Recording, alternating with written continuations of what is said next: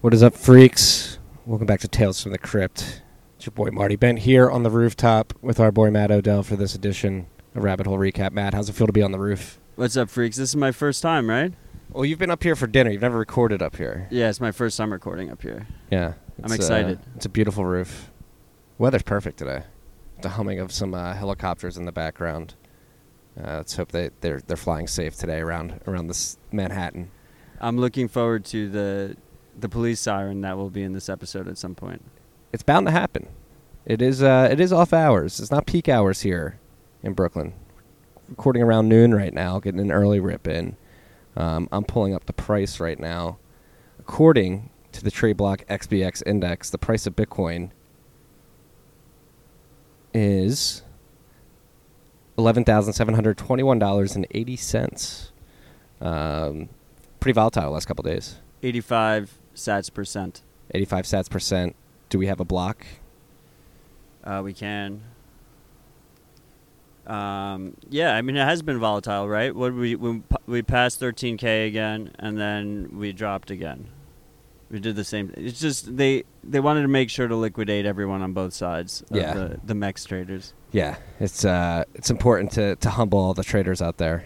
We're at 584,943. There we go. 584,583? 943. 943. Yeah. Blocks keep coming in every 10 minutes, roughly. Bitcoin works. It's beautiful. And we found that out this week. We were going to get to that. Before we get to that, I got to give a shout out to our sponsors. Let's give a shout out to Cash App. They just allowed you freaks to deposit to the app if you ever want to sell Bitcoin there. And now there's rumors spreading. I'm not sure if this is official. We'll talk about this as well. But Bech32 support is being rolled out. Somebody tweeted at us or last week that they were able to send from Cash App to Wasabi. So make sure you check out the #1 app in the finance section of the App Store for the last 2 years. Take advantage of their fact that you can buy and sell Bitcoin via the Cash App. Help start stacking sats, and then also their Boost program comes with a Boost card. You can use that at merchants. I used it today to buy coffee. I used it twice yesterday, actually 3 times yesterday. I bought coffee in the morning.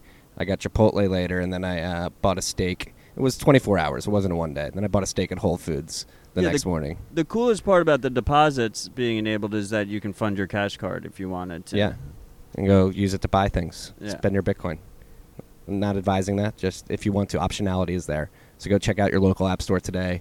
And then also shout out to Unchained Capital and their Vault program in particular. They're 2 or 3 multi-sig. They, if you guys are looking for a partner in your multi-sig transaction, Unchained Capital is there. You can use a Trezor or Ledger, and I believe they're adding cold card support as well. And if you ever need Unchained to step in and be that second in that 2 of 3 signature scheme, they can do that for you. If you don't even need them, though, you can do 2 of the 3 signatures yourself, or they're also open sourcing their multi-sig solution. So if you don't even want Unchained, they're open sourcing that for the community. On top of that, they have their loan program. Once you're in the vault, you have access to Bitcoin collateralized loans. You can use that to not sell your Bitcoin. Friends don't let friends sell Bitcoin. So go to unchained-capital.com/vaults. Check out the vaults. Get 3 free months of Saifedean Ammous's the Bitcoin Standard Research Bulletin. And Matt, we got a funny shout out today. Oh, but before that, we should shill our Cash App promo code because it's for Oh good yes, cause. excuse me. Before we wrap up the ads, please, thank you for reminding me. Cash App, use the promo code StackingSats, one word. And you'll, if this is the first time you're downloading the app, share the promo code with your friends and family who don't have the app as well. They'll get $5, and then Square will donate $5 to Owls Lacrosse, a charity near and dear to my heart. It's helping kids in Chicago via the sport of lacrosse. So Stacking Sats is the promo code for that. And the contribution we got today is asking the Bitcoin community to help throw some sats at something. Here it goes. It's a Dear Bitcoin community. We need to figure out how we call all chip in some sats to purchase a Super Bowl ad. Not 100% coherent there, but obviously we need to figure out how to get enough sats to purchase a Super Bowl ad. even if it just says Bitcoin, Bitcoin, Bitcoin for 30 seconds, then that would be amazing. Who is with me? At Billy MacDo on Twitter. That's at Billy MacDo. Did you meet Billy at Bitcoin 2019? Yeah. He had the pro move. He like printed a hat that just had his Twitter handle on the front of the hat, so everyone knew who he was. It's a sly move, Billy. And hey, I know we want a Super Bowl ad. Let's start small with these plane ads that go through the Jersey Shore. I think those are a lot more affordable. So we need to tighten down the copy for that ad, as it's going to be flying to and in the face of sunbathers at some point later this summer. There you go. I'm happy to support both. And I like his idea for the ad. It should just say Bitcoin on the screen, and just for 30 seconds it just says Bitcoin. It would be on top of people's minds. There right? you go. Is it broken? It's one of those. Is it one of those commercials where it's like, oh, it's not working, but it actually works? It starts the conversation like, Bitcoin just had like a 30-second frozen ad, but actually it was intentional all along. I love it. Gonna attack the normies with that. All right, let's get to the list. A lot of stuff going on this week. We've got an hour here. Matt was doing some experimentation over the weekend. I think it's a good place to start. So the Cold Card came out with a bunch of new updates, Wasabi compatible. We've been talking about it on the Rabbit Hole Recap for the last few weeks, last few months, and Matt has done the product review, and it seems you're pretty pumped with the setup. Best hardware wallet I've ever used. I don't say that lightly. I pre-ordered the original. We both love all this hardware. I pre-ordered the original Cold Card, and it didn't have the clicky buttons yet, and I couldn't recommend it because that was like my main issue, and it relied on using Electrum. So they recently updated the Cold Card. Now it has these nice clicky buttons. It used to have like touchscreen buttons, and they also the Wasabi team released an update. So they both released updates that made it so that using the Cold Card with Wasabi becomes way easier. So I ran through the whole setup process. I set up a seed. I backed up my seed to a micro SD card. I received a transaction through Wasabi. I sent a transaction through Wasabi. I wiped the device. I restored the device. Never has to connect to a computer. The whole time you're just shuttling things through the micro SD card. Even the firmware update, you download it, drag it onto an SD card, stick the SD card into the Cold Card, and then go to firmware update and updates it.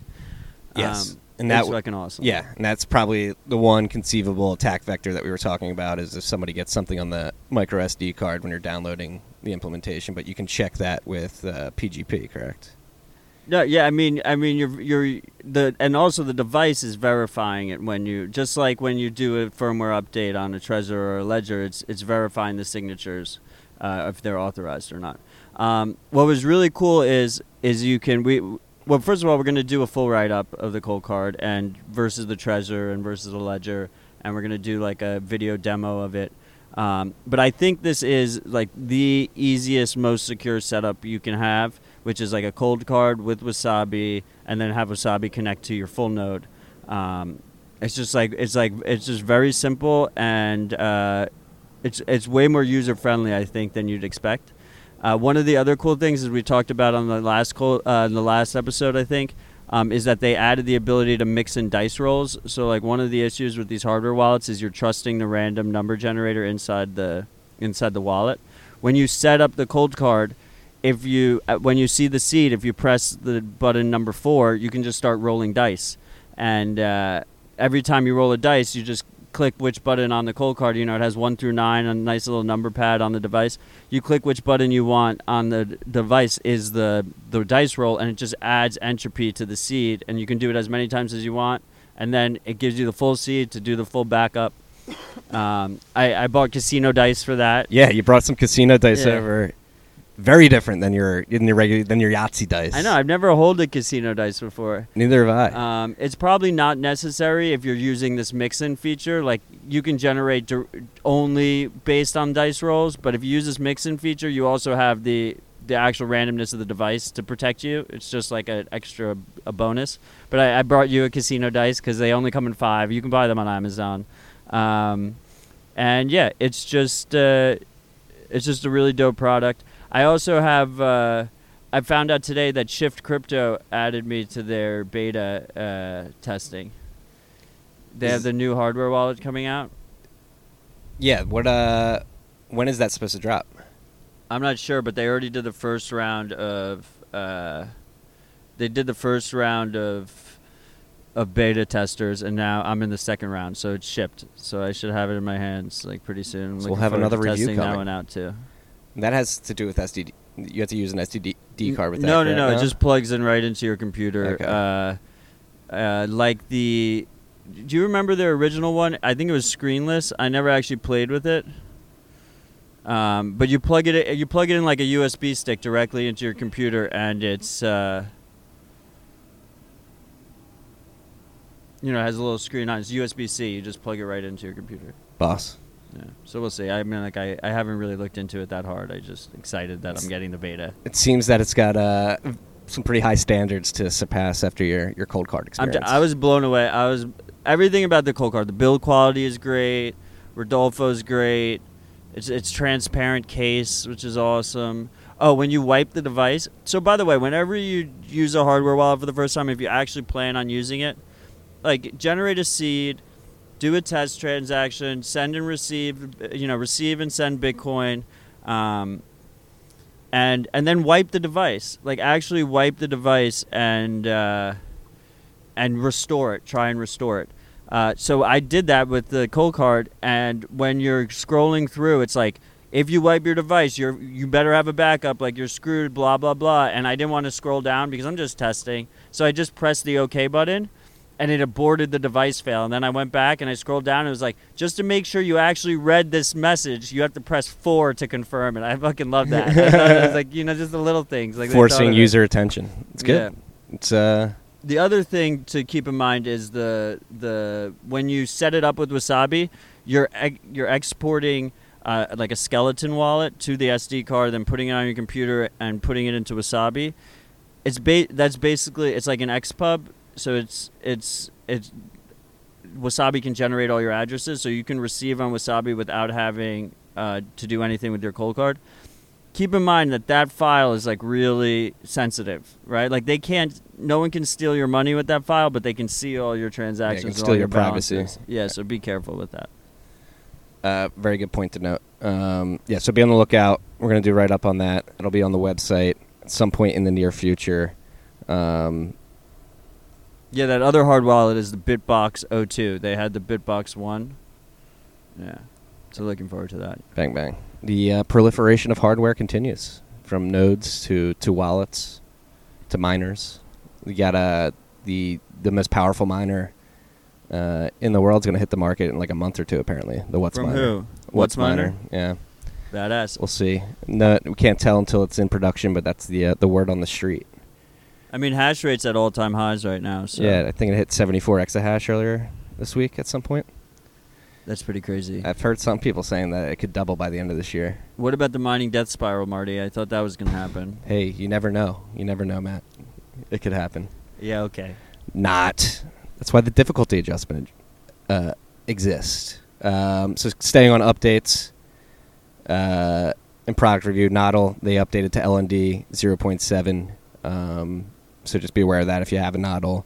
LND, and we talked about LND 0.7 last week. The upgrades there are Watchtowers and Child Pays for Parent are the two big ones, among other efficiency gains on top of that. And then as well, Eclair, which version was it? Eclair version 0.3.1 came out, and the major changes there, API improvements, better fee control when you're computing routes, more comprehensive balance information, can provide your own primage when you create payment invoices. You can provide pre-computed payment routes when you send payments, and then on top of that is performance improvements, smarter payment relay logic, automatic reconnection using published node addresses, and other miscellaneous improvements. So if you're running Eclair, that new version just dropped as well. Badass. Yeah. slowly but surely it happens, and I think this is a good segue into, like, I wrote about this in the Bent today, like the fee pressure at certain price levels. So we alluded to it earlier. We touched 13,000 a little bit there at one point in the last 7 days, and Kevin Rook, he posted something. He looked at the data on Coinmetrics, and the average fee when we hit 13,000 this time around was like $1.30. Where in 2017, 2018, the last time we were at those levels, the fees are around like $18, I believe. So with the improvements afforded to us by SegWit, companies batching transactions and updating the BEC32 addresses, we're able to be more efficient, and it seems that Bitcoin is scaling and fee pressure is falling as these improvements come to the protocol and better practices happen with the companies using the Bitcoin blockchain. Yeah, I mean, I'm surprised that fees aren't higher right now.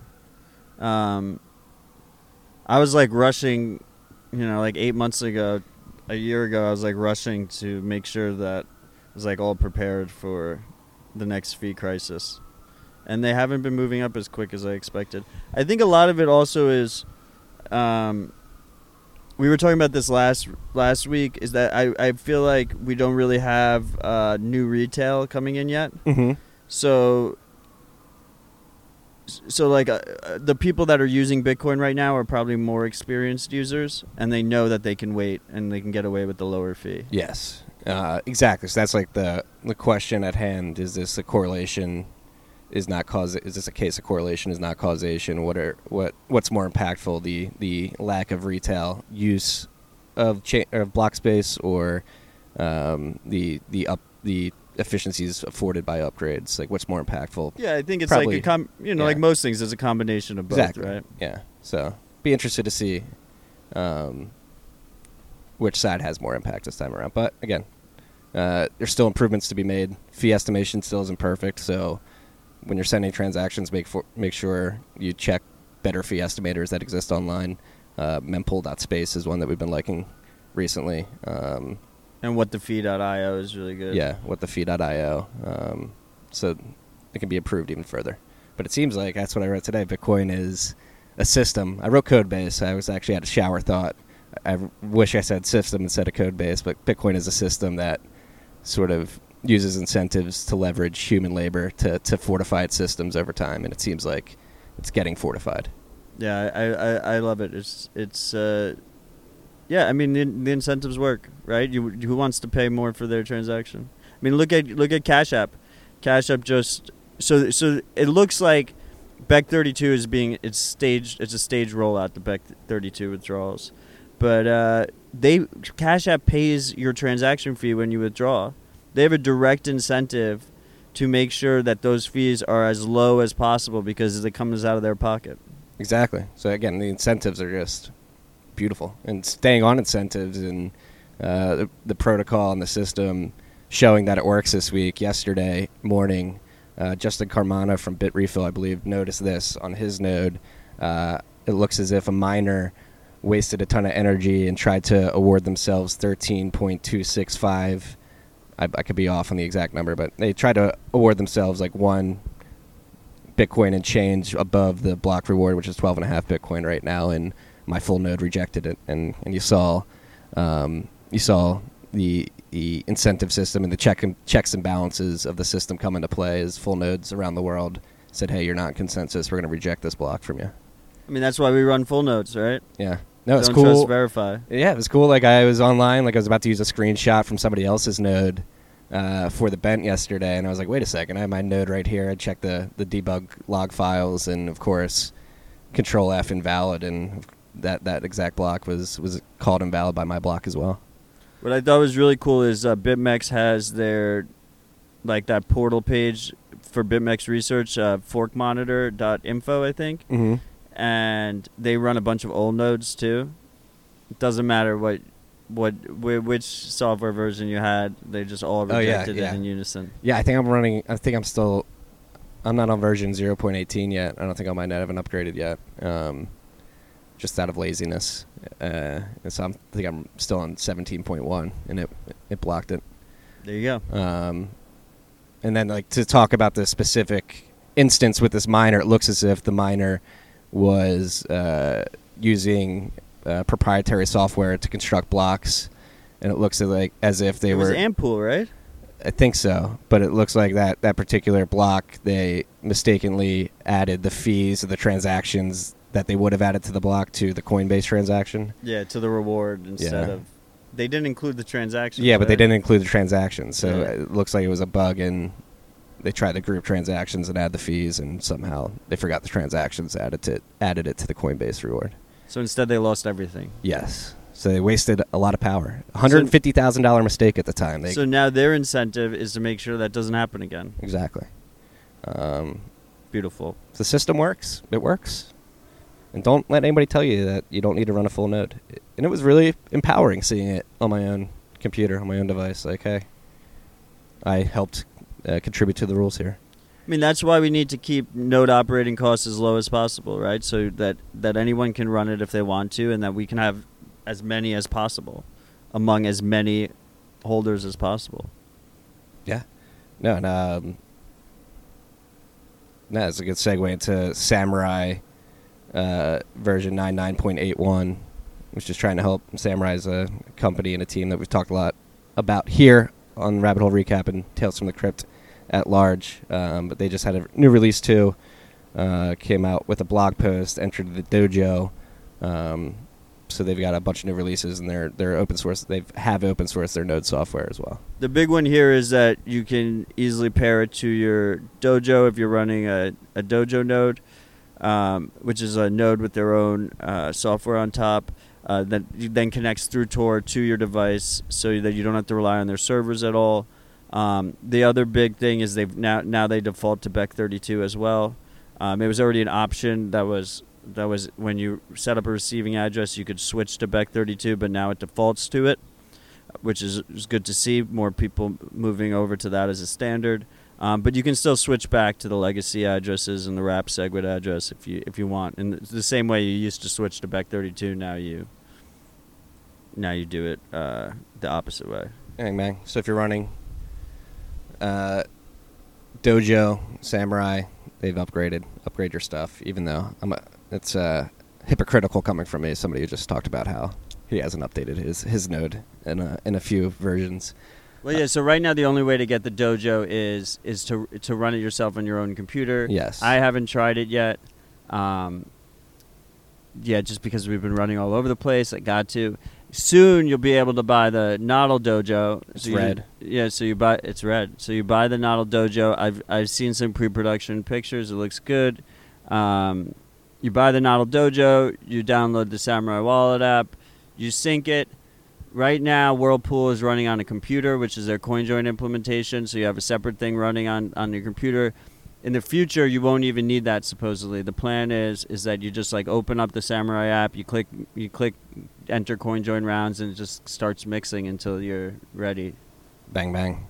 And the benefit of Samurai's mixing pools is that they have different denominations, typically lower than Wasabi is right now. They're both the two current pools they have are both lower than Wasabi. Yeah. Wasabi's at 10 million sats, and the two pools for Whirlpool are 5 million and 1 million sats. Yeah. Bang bang. Let's shift to more. I don't want to call it gossip, but I shouldn't call it gossip. But Blockstack, they announced that they officially got approval from the SEC to do a token offering that will be completely compliant within U.S. regulations. What are they calling it? Reg A plus? Yes, I believe so. So the difference is I guess they did a sale last year that was only to accredited investors, and then this time any schmuck can invest in it with full KYC. If you do full KYC AML checks, yeah. Is this an innovation on the ICO? I mean, it is an ICO just with regulatory overhead, right? It's just I mean, I guess it's nice that it has to be more transparent. They tell you exactly how much money the first investors paid for it and how much what I think the return is like 2,500% from their anyone who invested in their Series A investment got the token as well for like mad cheap, and same with the two founders. I think it was like half a penny or something like that. Yeah, I mean, look, it's a worthless token that shouldn't exist, that's completely centralized, that they're doing KYC on all their holders, which is going to make it even harder for it to ever truly be distributed. And meanwhile, like in all their all their publishing and stuff, they're like, we're building the decentralized internet. Like, you can't just call something decentralized and like make it decentralized. That's not, I don't know. It's just, I think it's whatever. It doesn't really matter one way or the other. It's neither good news or bad news. But it's just frustrating, like seeing all these people like congratulating them on it. Like, I don't really think congratulations are in order. Is it possible to be decentralized with KYC? Like, that seems to be your biggest. You know, I don't. First of all, I don't get why the token needs to exist in the first place. They're doing it purely for fundraise, even though you get no equity, which is the same issue where we have with all this other tokenomics that we see that involves sales. You know, we have a great way of distribution already. It's POW. It requires no KYC. Like, there's no central party that controls it. But yeah, I think that if you KYC all the holders, then first of all, like we've talked about this in terms of Bitcoin, right? Is that if you KYC all the holders and like 10% aren't KYC'd because of like resales or something, like those 10%'s privacy is also at risk, because you know the other 90% of addresses and stuff, process of elimination, if they do any kind of interaction with them, stuff like that. It'll also be like extremely easy for the government to eventually enforce KYC across the board. Like, I don't see, if it's regulatory compliant, like you really think that the U.S. government is going to just let you resell it without KYC being happening? Like, no, I don't think so. So you end up with a situation where just like all the users will eventually be KYC'd. And yeah, I don't think, I think if the tech is actually good, like someone will fork it without this token involved. Even if for some reason, I'll give you the hypothetical that the token is absolutely necessary and I'm wrong about that. Someone will fork it with a different token that isn't complete centralized bullshit. Potentially Gab. They've been forking a lot of There stuff you go. recently. No, I tend to agree with everything you just said there. It's interesting because what I understand, like the stack token, it's like a dev incentive play, correct? Mainly. It's both. They Yeah. like also mix it in. You're supposed to pay like fees with it. You need the stack token to use the platform, is my understanding. Yeah, and then they also have, as part of this raise, they're setting some free stack tokens aside that they printed out of thin air, and they're gonna give it to something called a dev mining fund, which is they're just gonna pay like people to develop on it. yeah, that's I mean, it's a topic I've been passionate about in the past. I haven't touched on it in a while, but like the dev incentives meme, I think is completely overblown. I mean, like we just talked about, like Bitcoin has fortified its systems pretty consistently and handedly over the last decade and a half without any built-in dev incentive mechanism other than distributing Bitcoin to the network every 10 minutes. That's the only incentive. Yeah, and greed, yeah. right? Just like people want to make money, right? Yeah, exactly. They want to see Bitcoin succeed. They want to see their bags increase in value. They want to see their businesses that run alongside Bitcoin do better business, do bigger business. Yeah. No. Yeah, so Blockstack, they're officially been anointed by the SEC to do this. So be aware that will be launched to the public soon. It could be interesting. Like someone responded to me on Twitter. Like, it could be interesting from like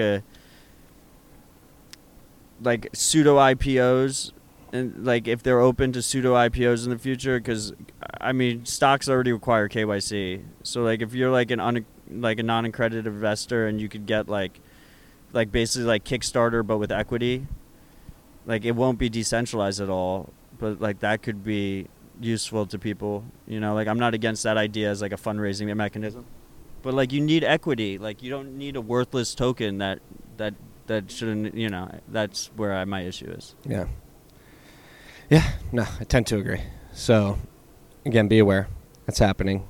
No, and I actually have a lot of respect for the Blockstack team. I've had Patrick Stanley on this podcast before. Manib, somebody I respected early on in my Bitcoin life. He was very good at describing distributed systems. And Ryan Shea, their lessons that they learned at Namecoin was very illuminating to me, and the nature of proof of work in particular. So it's interesting to see them go down this path. Yeah, those guys are OGs. I have a ton of respect for them. I just feel like their investors probably probably pushed the token on them. There's just so much money to be made on this bullshit. Yeah. That's actually, I interviewed Paranoid Bull, what was that, 2 days ago now, and that episode will come out next week, but that's what we talked about, like that's what he described, that the siren call to do that, it's too easy, like you can't deny it. Yeah, I'm super excited about that episode, by the way. Yeah. Yeah, Alex talked about that too in our episode. It's another great episode. Yeah. Yeah, that is just, it was, but I mean, it was super appealing, especially in 2017 when it looked like everyone could possibly get away with it, stuff like that. Like, I don't know how appealing it is now in 2019, regulatory compliance. I think one of the whole value props of ICOs in the first place there was no regulations and everything. That it was just completely Wild West, right? Like, why not just do like a regular equity raise? Yeah. Well, isn't that what DAOs are for? Isn't that what they're supposed to accomplish? Is that decentralized equity raise? We'll see. Are there any like functioning? I don't know. Should we rehash DAOs? it? We were only 30 minutes in. We only have 2 topics left, so maybe this is a good time to rehash the DAO hack and DAO hack, the story around the first DAO. When did that happen? In 2016? I think the summer of 2016. Yes, like May or June of 2016. All I know is to all the people who.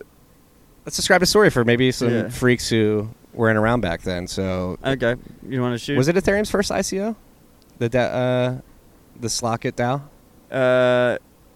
I mean, it wasn't like a traditional. Was it a traditional ICO?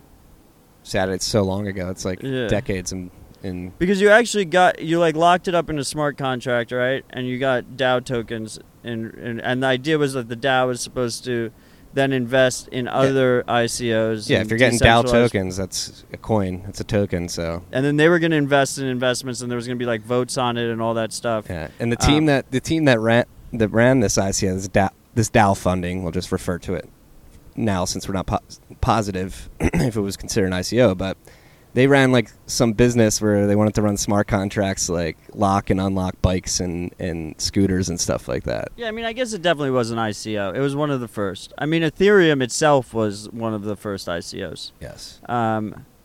Yeah, but before they could even get... Oh, and the real value prop of the DAO to the Ethereum holders at the time, I mean, Ethereum was at like $6, $7, something like that, was that people were buying Ethereum to put in the DAO contract, and it was locked for a certain amount of time before you could remove it.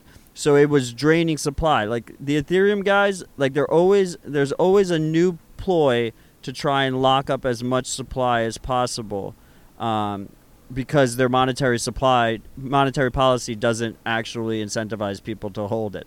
So they have to like come up with all these different schemes, and the DAO was like the first one, and then the ICO booms was like another one where all the ICOs were like holding on to it. So then there was a vulnerability was found in the DAO. Yeah, so the ETH that was locked in those contracts, the smart contract had a vulnerability that allowed a hacker who executed a certain function to basically drain those smart contracts into an account of his choice. Or her choice. So at this point, like the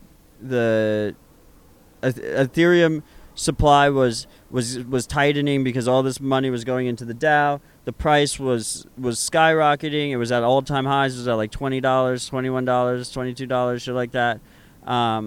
And then all of a sudden this vulnerability happens. And the attacker, what happened was, I think it was like the first day the funds weren't locked anymore, right? Because remember we said there was this lockup period?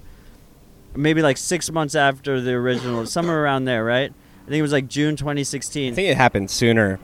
I think the lockup period did not. Was shorter lockup period? Yeah, I think he was able to bypass the lockup period. I'm pretty sure it was like right when anyway, either way, he starts draining it, and then these guys calling themselves the White Hat Group started combating him by draining it preemptively, trying to drain it before everyone else could, right?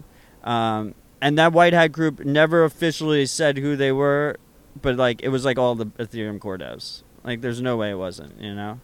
And then there's a whole other controversy with like Well, that's what caused Ethereum Classic. Right. So then they forked it out, right? After a carbon vote. With like 3% of people. Less than that. I think it was like 2. Right. And they basically rolled it back, but because Ethereum uses account balances, it's not like they had to roll back all blocks. They could just do that one contract. Change the state in the block. Yeah. Or something like that. Yeah. Which isn't great because that means there's less. It's easier to create the political will to change balances and lock up funds and stuff, I feel like. But yeah, so then they did that. Ethereum Classic was born because Ethereum Classic didn't follow the fork.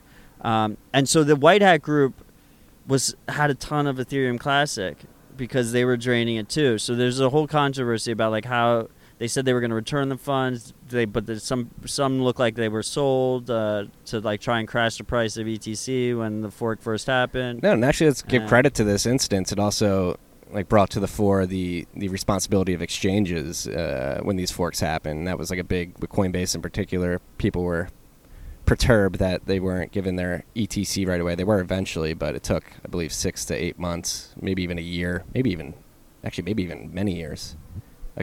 Again, I forget the exact details. I think they didn't get back the ETC until after they like started supporting Bitcoin Cash right away, right? And then there was a controversy that why were they giving people Bitcoin Cash and not ETC? Yeah. So yeah, the nature of the system, it creates, when you fork especially, it creates headaches for users and then exchanges too. And it's like an ethical dilemma. Is that I'm a believer if a coin forks. I mean, it's hard. Like, because Bitcoin's had like hundreds of forks. Like, I'm not going to go calling for all those UTXOs on those different chains. But the thing about ETC, it was the original chain. The other chain had forked, right? Like, you have to. I think there's a responsibility there to at least support the original chain for a little bit afterwards. Do you remember they also got drained of the ETC because they just ignored it. They just said ETC doesn't exist. So they ignored it, and basically people were getting withdrawals. They would withdraw ETH, and it would come with some ETC too at the same time. And they had to buy it back on the market. Remember? Yeah. No, that was there was a bug on Coinbase that people were exploring like right after that fork. And I don't think many people know about that. What, that Coinbase? It was like the only time Coinbase ever, I think, lost actual crypto. Yeah. That we know of. Yeah. So what have we learned from this, Matt? Well, one thing that I feel like is highly relevant right now because the Bitcoin dominance metric is going up and altcoins seem to go down. What are we defining as the Bitcoin dominance metric? I'm just saying the usual thing. I don't love the dominance metric because it's super easy to inflate the market caps of the illiquid chains of all the altcoins. But we are big purveyors, myself included, of not using the market dominance when dominance isn't quote unquote in Bitcoin's favor. Right. So it is right now. Yes. But my point is Bitcoin's pumping and altcoins aren't pumping. So everyone's saying is when alt season, altcoins are dead forever. Like we had Ian Bellina came out and he was like, I'm a Bitcoin maximalist right now, and he's like the biggest like token bullshit guy ever. Don't keep your private seeds on Evernote. Right. He's supposedly Yeah, I mean, maybe he didn't get wrecked from the apocalypse because he just got wrecked at the top when they stole his funds on Evernote. But I remember when the DAO happened, because we were both around when Ethereum ICO'd, didn't participate in the ICO. I watched it go up to like $20, and I was like, wow, Matt, maybe I fucked up. Like, I didn't participate in this. But it went from like 30 cents to $22 or whatever it was. It just pumped a shit ton with the DAO. And then after the DAO hack happened, it fell all the way down to like $3, $4. I think less than $1 at one point. I was like, it is done. It is dead. It is done. There's no way it's coming back. Blah, blah, blah. I was positive. 100%. So just take it with a grain of salt, Just that's what I think about when I think, did it really happen this time? Are altcoins dying? Like, well, you want to keep dumping on ETH here, but like to that point, yes, it did keep pumping after that. It pumped all the way to USD highs and highs against Bitcoin in the summer of 2017. But since then, it pumped to $1,500 from $2. I was 100% sure after the Dow hack that it was dead. I was like, no smart investor would invest in this. You can change it willy-nilly. The code isn't secure. They're running all these smart contracts that can't be audited. No one knows what the monetary policy is going to be. Like, there was all these reasons. I was like, when they try and scale this thing, they're going to make it super centralized. There's not going to be enough nodes. And I was right about a lot of that. I think everything's pointing to me being right about a lot of that. But I was wrong by a fucking lot, right? Like, it went so high. The irrationality of the market. It exists. Are you calling a flippening? Is this the vibe I'm getting? No, I'm not calling a fucking flippening. And I can't believe there's so much revisionist history. They're like, oh, Bitcoiners are so mean to us or whatever. For like 2 years, they parroted that flippening bullshit. And now they're like pretending, oh, Ethereum was never meant to compete with Bitcoin. Now it's a programmable store of value. Yeah. Ridiculous. How many narratives have we gone through? Unstoppable apps. World computer. Unstoppable world computer. Is that what it is? Unstoppable apps. On the world computer. On the world's computer. Turing complete. Turing complete. DApps. That was big. ICOs, obviously. DeFi pisses me off. DeFi's new. Yeah. DeFi and programmable store of value. Store of value. Are the two narratives they're running with now. Let's see if they stick. Maybe they will. Yeah, no, it's a little rant there. Know your history. It's important. Actually, had somebody tweeted me today that they recently listened to the first couple episodes of Tales from the Crypt. So if you some of you freaks are out there are relatively new to the space and you want to learn about Bitcoin's history, the first 2 episodes of Tales from the Crypt were me nervously going through Bitcoin's history up until, I believe it was August or September of 2017. Yeah, those are great. Definitely check them out. Yeah, but it's important to know your history. Also, we had no intention of going down that, so... No, it was, again, we needed to fill time. Don't kill us if we crushed 10 minutes there. Yeah, there you go. But we do have a couple more topics left. Zap Android update. So Zap has their new update out. I have not played around with this yet, but I believe you have. Well, you don't have Android. Yeah. The first Zap Android release, I got super excited, and then I couldn't send payments or create channels on it. I could just look at shit. So I'm not sure if this update lets me do that. I haven't tried it yet. Yeah. I've actually been having some issue. Yeah, we love Zap, so the update is great to see, and yeah, we'll see. Yeah, it's been working very well on my iOS app. I've been using it every day. What I really like is I like the Zap desktop light client mode. I think it's like a really simple way to get someone onboarded on Lightning without custodial. Even though it's not. I mean, ideally they run their own node, but it's like a nice stepping stone, I think. Yeah. No, I would agree. Yeah, so Zap Android, if you're running that, there's been an update there. So check that out if you're running Zap on Android. And then our last topic that we have down here is SatNode on Twitter. That's really fucking cool. Yeah. So for you freaks that don't know, there's a Twitter account, SatNode, and there's nothing really special about the Twitter account other than it's just taking the messages that get sent to the Blockstream satellite and relaying them on Twitter. Well, like Grubels has a Blockstream satellite set up, and as he receives stuff, he set it up to then tweet it out. So it goes through the satellite, hits Grubels' laptop, and then goes up. Yeah, there's a Blockstream satellite app, I believe, that allows you to send messages.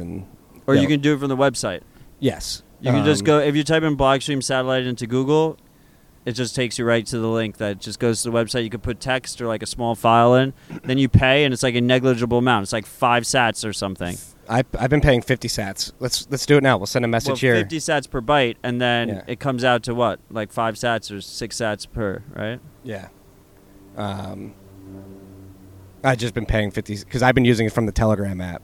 Oh, you've been paying? Yeah. So there's a bot that you could do it straight from the Telegram. So there's a bot I downloaded over the weekend, and it's crazy how fast this stuff's happening. And this was actually, we didn't have this on the topic list at all, but very important tangent here. This is like the first time I'm like, holy shit, like this can reach all Telegram users. Like it's pretty easy setup once you follow the bot. So it's LNTX bot on Telegram, and you basically start it and you fund it with Lightning. So I imagine somebody, maybe they use a Rise wallet or they have a Blue wallet that somebody sent them Satoshis on that they have on their phone. They could easily fund this LNTX bot wallet right in the Telegram app, and that has a bunch of functions that you can use. And one is /app satellite, which communicates with the SAT node, the Blockstream satellite node, and the SAT node Twitter account will pick this up and relay this message.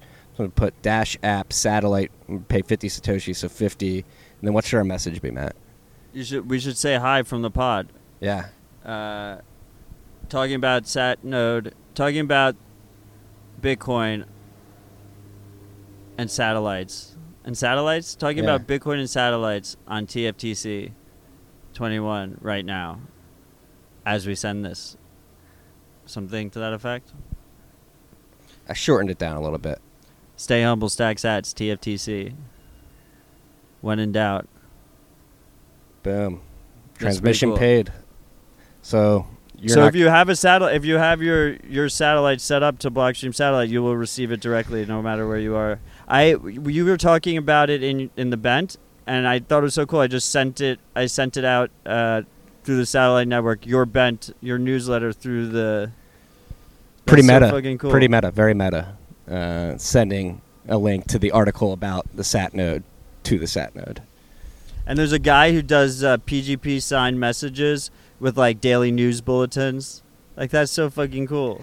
Yeah, and and again, like it's cool, and again going back to the usability, like I can see we're not that far from every Telegram user being able to do stuff like this, and Oh yeah, back to the Telegram app. That's really cool. While SatNode is just like one fun gimmick, it's just one application of using the Lightning Network and these relay networks in one fashion. There can be other apps that can be made, and the ability to buy shit and information with microtransactions. The Telegram app, you can buy stuff in person too. Yeah, You just take a picture, upload the picture. You take a picture of the QR code, upload the QR code as a picture in the app, and it reads it and says, "Do you want to pay this invoice?" You hit yes, and you pay for it right away. I mean, I don't know why you would do that. Like, why wouldn't you just have a Lightning Wallet app on your phone? But it's cool.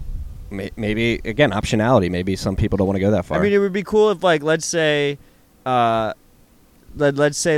you have a friend or someone or like a child, one of your kids, and they're abroad and they need to pay for an invoice. They can just message you the QR code in Telegram, and then you can put it in the bot and just pay it right away. Yeah. It's pretty crazy. That's pretty cool. Yeah, and we talked about this a few months ago, but we've seen Telegram, Lightning Network apps that let you pay for local Wi-Fi and stuff like that. So the ability is there to do this microtransaction shit, and it's fun. Speaking of microtransactions, check out tftc.com, or excuse me, tftc.io/dime-bag. /dime-bag. Yes. It's a mouthful. There you go. The other thing is Telegram has a shitcoin coming out soon. Are they still going to launch that? I'm not positive. Are we going to have to move apps? Are we pumping the wrong app right now? I wonder if they'll probably won't crack down on LN apps and stuff like that. They've been pretty good about just letting any bots just run wild. Yeah. Where's Telegram based out of? They're out of like Russia, right? Or no, he left Russia. Yeah. Yeah. Yeah, I forgot about. I don't know. I feel like they're connected to an intelligence agency. I'm just not sure. That's what I always say about Telegram is they're like one of the few ones that I'm not sure which one they're associated with, whether it's the Russians or the Americans. Yikes. Who knows? Who knows? Hey, if you're listening out there, what's up? Just be chill. Stay humble, stack sats. Yeah, that's all we have for topics. We got about 10 minutes to riff here if you want to riff on anything. If anything... well, we have BitBlock Boom coming up. Oh, that's true. It's a nice small conference. You had a great time last time. We have like an all-star lineup of speakers. Gary Leland, who runs it, we've met him. He's a great dude. So like that might be a good one to go to. It's in Dallas. What's the dates? August 17th and 18th? Yeah, I believe it's like the third weekend in August. Our discount code is RHR, so you get 30% off on that. And I think you go to bitblockboom.com to check that out. Yeah, it was a lot of fun last year. Texas. That was my first time in Texas last year. This will be my second time this year. So Texas is great. I don't make it to Texas as often as I should. Still need to get to Austin. Hear a lot of good things about Austin. Yeah, I haven't been to Austin yet. A lot of good Bitcoiners in Austin. Yeah, I have a couple buddies there too. Yeah. definitely got to make our way over there at some point. Yeah. Talking about Bitcoiners, we got a really good crew of New York City Bitcoiners. I think we're gonna. This is an exclusive little tease. I think we're gonna run a cold card wasabi full node workshop for like that full stack that we were talking about earlier. So stay tuned for that. That should be a lot of fun. Yeah, if you're in the New York area and want to interact with a cold card in person, just stay tuned. Yeah, we haven't said any details yet. We think we'll include a cold card in it, and we'll see. Yeah, should be a good time. We have a lot of good New York City Bitcoiners are going to step on the plate and help run that with us. Yeah, it's funny. I was met with a New York Bitcoiner last night. We're talking about how, and we've talked about this a lot before. It's funny how many quality people in the Bitcoin space there are here in the city in particular, as it's one of the harshest regulatory-wise for Bitcoin companies. I know, it's really weird. But we do have numbers on our side. I was thinking about that, right? Like, what is it, like 10 million in the metropolitan area? It's true. So, like, of course the subset are going to be Bitcoiners. The law of numbers comes into play there. Bound to be quality people when you hit that threshold. There's something else I wanted to riff on. Some of you are keen on staying on top of is facial recognition and privacy stuff. So there was a school in Western New York up by Lake Erie, I believe, a school district that's about to implement facial recognition technology in their schools. And if you read the article, New York Times article, it's actually interesting because it's not the state implementing it or the district. They basically got sold by some quote-unquote security advisor who is like his job is to go and fearmonger. Yeah, it reminds me of the Ring bullshit, right? Where Amazon's going around trying to further the surveillance state because it just helps their bottom line. I mean, we saw this with 9/11 with the Patriot Act. You know, you see it all the time. You sell them on fear. I think this place was close to the Connecticut school. Yeah, that shooting that happened. Mm-hmm. So they sold them on the fear. It's the summer break. They're like pushing in the system now, and then in the fall, these kids are going to get tracked. That was what was most fucked up about it. They had like a school board meeting in the middle of June or something like that when everybody's like on vacation. 2 months after school ended or a month after school ended. So nobody was there to object. But it seems like the parents are pissed off. But then they said, fuck you, we're doing it anyway. Yeah. Yeah. It's so fucked up, and man. this system would... They're saying it's just to identify basically people that are on list that are marked as like bad people. But isn't it behavior too? It's supposed to detect that's what if students are showing like the signs of about to shoot up the school. Actually, I went and reread the article thoroughly because I actually almost wrote that in the bent, and in the article it does not say that. But I would not be surprised if this technology has that ability and it will be used in that fashion in the future. I posted like a bunch of articles that were connected to the basically the creeping surveillance state into our schools. And one of them was, so I'm not sure if I'm mixing them up, but one of them was an acoustic device that's measuring sounds constantly and deciding when aggression is shown. It's like sonar? No, it's recording. It's a mic that's recording, and it's deciding whether or not like voices are aggressive and whether or not that shows like signs of maybe the student or the teacher will be aggressive in the future. It's fucked up, man. Yeah, I mean, it's fucked up, and this is one case of one school district in one state, but boiling frogs happen slowly and then suddenly.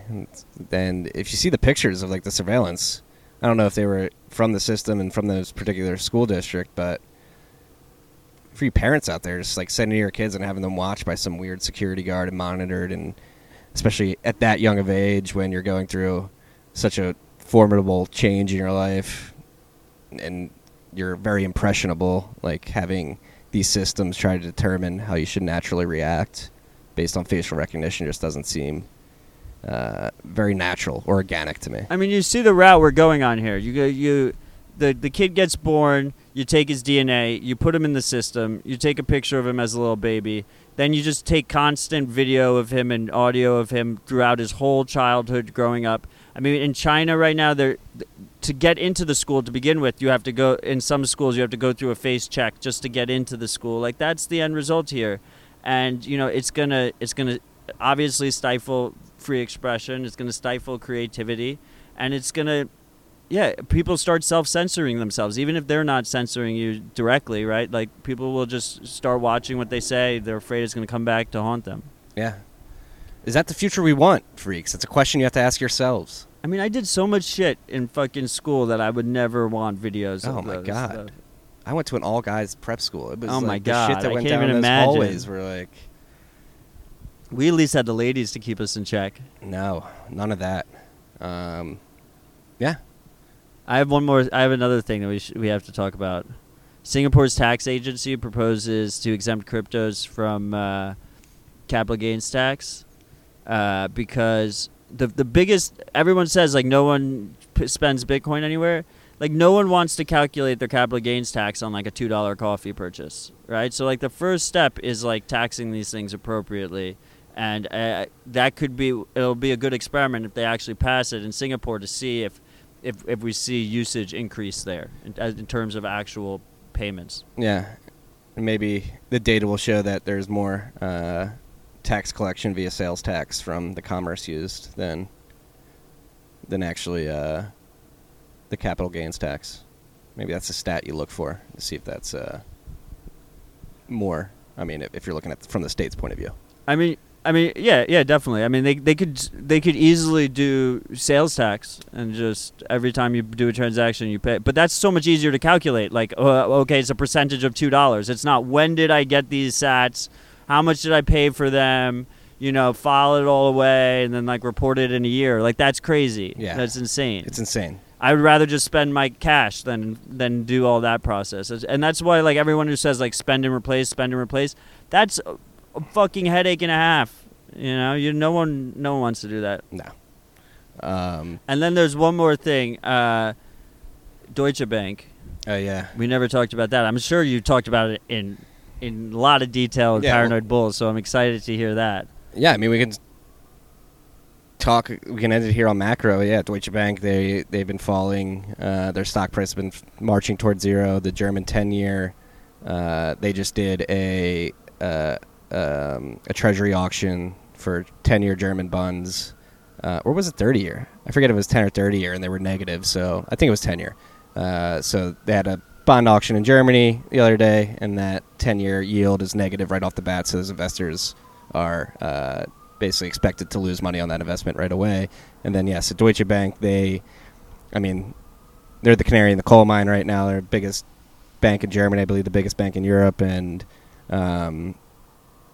to sort of, I guess, as a last-ditch effort to save themselves, to save the sinking ship, they're going to spin out what's quote-unquote a bad bank with their bad assets to try to, I guess, bifurcate the core of Deutsche Bank's holdings. So that fails, but they don't. Yeah, but I don't see that happening. Or even that spinoff is too big to fail, right? They gotta build it out. It's like logically, like how could you even market that to? Who was gonna buy that? Exactly. Did you see like the stat that it's like Robinhood users, like all the millennials on Robinhood are like buying the DB dip? They're like the number of Robinhood holders has gone through the roof. Really? Yeah, it's unfortunate. Yeah, and they laid off 20,000 people. Oh yeah, and most importantly, we have the Bitcoin a new bad meme. guy. Bitcoin bad guy. Yeah, a new meme. A suit tailor who was at Deutsche. This is actually poetic. He's at Deutsche Bank measuring probably some exec on a new fitted suit the day that they're laying off 20,000 people, and some photographer, I'm not sure with what agency, snapped a photo of him walking by DB's headquarters with Deutsche Bank sign in the background. He's holding a bag that says Bitcoins on it. And everyone thought he was laid off, that he was one of like all the big newspapers ran with it. It was in Financial Times. I think like New York Times are the same. Yeah, it was in the biggest German paper apparently. That's what got shared with me originally. And it turns out this guy's a Bitcoiner that's a tailor, like a really high-end tailor. And every time he goes to a bank client, like a big bank client, he brings this bag so he could take a picture in the lobby with the with the bank logo in the background. It's just like an elaborate troll. Yeah, but I think the poetry of him being, like he said, he was there to measure somebody and sell suits to somebody, to some exec. I would be interested to know. I hope it's not one of the laid off people, but it can't be. No one gets a suit tailored at DB while they're getting laid off. Yeah. So just think about the juxtaposition of the execs basically getting off free. And another thing to mention, this Deutsche Bank saga in particular, is this year, the last bonus season, the execs awarded themselves the most bonuses that they have in the history of Deutsche Bank. Wait, really? Yeah. That's a little bit actions speak louder than words, man. Exactly.